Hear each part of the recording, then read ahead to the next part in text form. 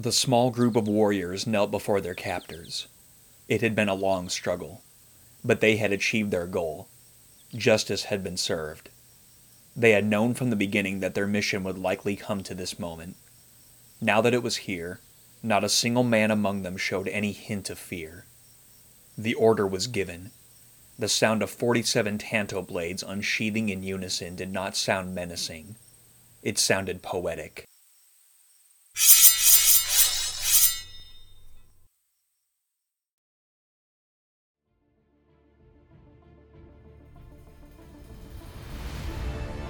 Virtuous Men, a podcast devoted to sharing the lives of men of history, fiction, and today, and the virtues they personify. Welcome to our Minipod series. In each episode, we'll share a short story of a key virtue and the man or men who exemplified it. This is episode 1, The Brotherhood of the 47 Ronin, hosted by Scott Einig.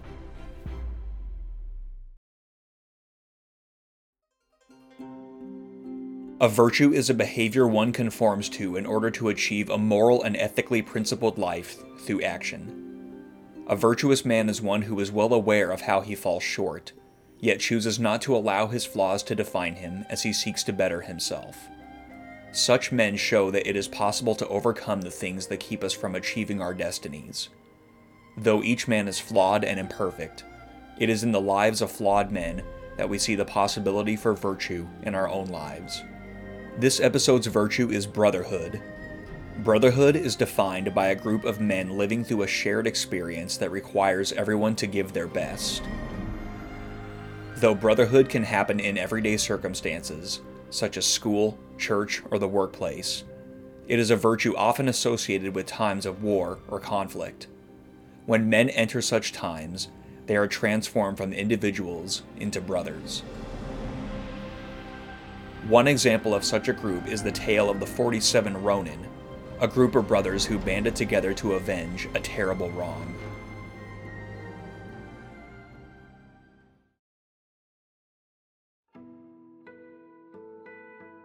In April 1701, the Emperor of Japan sent a group of imperial envoys to the shogun court in Edo, modern-day Tokyo. 2 regional lords were chosen to receive the envoys, Asanyo Naganori and Kame-sama. To prepare for the visit, the 2 lords went to receive etiquette training by an influential shogunate, or high official, named Kira Yoshinaka. It was traditional custom for one receiving instruction to offer gifts to his instructor, but Kira found the gifts to be so inadequate that he proceeded to degrade them, insult them, and not bother teaching them properly. Kame became so enraged that he planned to kill Kira, but was advised against it by his counselors for fear of the ramifications others would receive.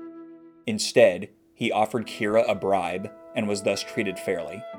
Kira's treatment of Asanyo continued, and Asanyo, who had managed to hold back his anger, eventually could not take it any longer.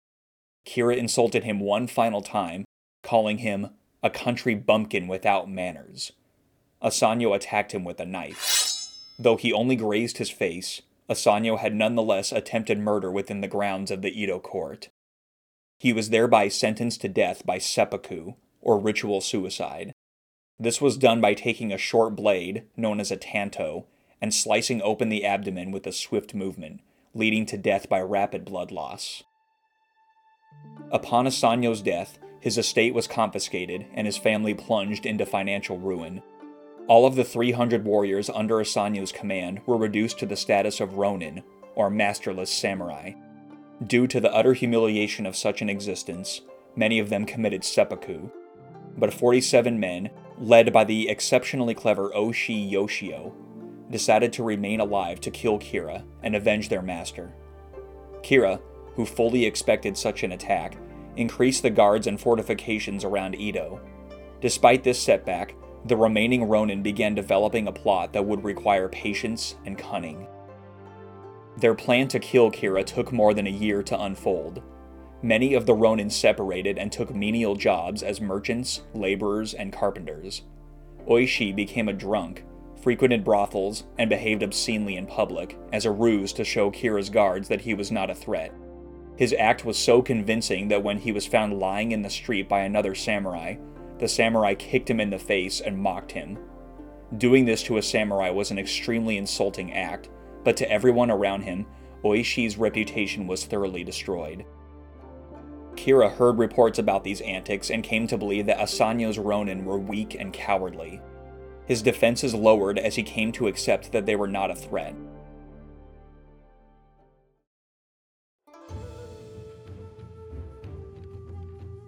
The Ronin regrouped in December of 1702 to finalize their plan. Some of the samurai, who appeared on the outside to be merchants and carpenters, gained access to the Edo grounds. After becoming familiar with the layout of the house, they planned their attack. On the snowy night of December 14th, the Ronin split into two groups, with each planning to break through the front and rear gates. When a small group had slipped over the walls and bound the guards, the signal sounded and the Ronin broke through.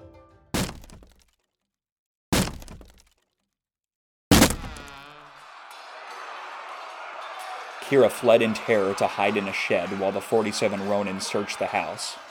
After an hour, they found him cowering and shaking, recognizing him by the scar their master had inflicted almost 2 years ago. Out of respect for his high rank, the Ronin invited him to commit seppuku. But Kira was too terrified to die honorably, and so was beheaded. The Ronin went to the temple where their master was buried and placed Kira's head at the grave, along with the blade Asanyo had used to kill himself. Word quickly spread about what had happened. The Ronin offered their remaining money to the abbot and asked him for an honorable burial. Upon enacting their revenge, the 47 Ronin were sentenced to commit seppuku, a fate they expected and embraced. They were buried next to their master, and their armor and weapons were preserved. The samurai who had once spat on and kicked Oishi went to his grave, got to his knees, and begged forgiveness for not believing he was a true samurai. He then committed seppuku on the spot, and was buried next to them. The graves of the Ronin remain a site of pilgrimage to this day. The tale of the 47 Ronin is arguably Japan's most famous story, becoming immortalized in countless media for over 300 years, and even being described by some as Japan's national legend. To many, it stands out not only as the greatest example of the code of honor among warriors of the era, known as Bushido, but the ultimate expression of how a man should live. Despite acting out of vengeance and wrath, the tale of this band of brothers provides a window into a world where virtues of honor, loyalty, protection, sacrifice, and servitude were taken so seriously that death was preferable to living life without them.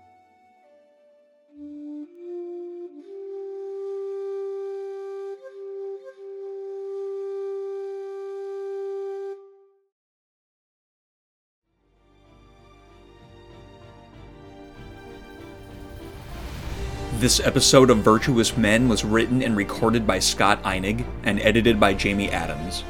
If you enjoyed this episode, leave us a review or a comment in the comments section.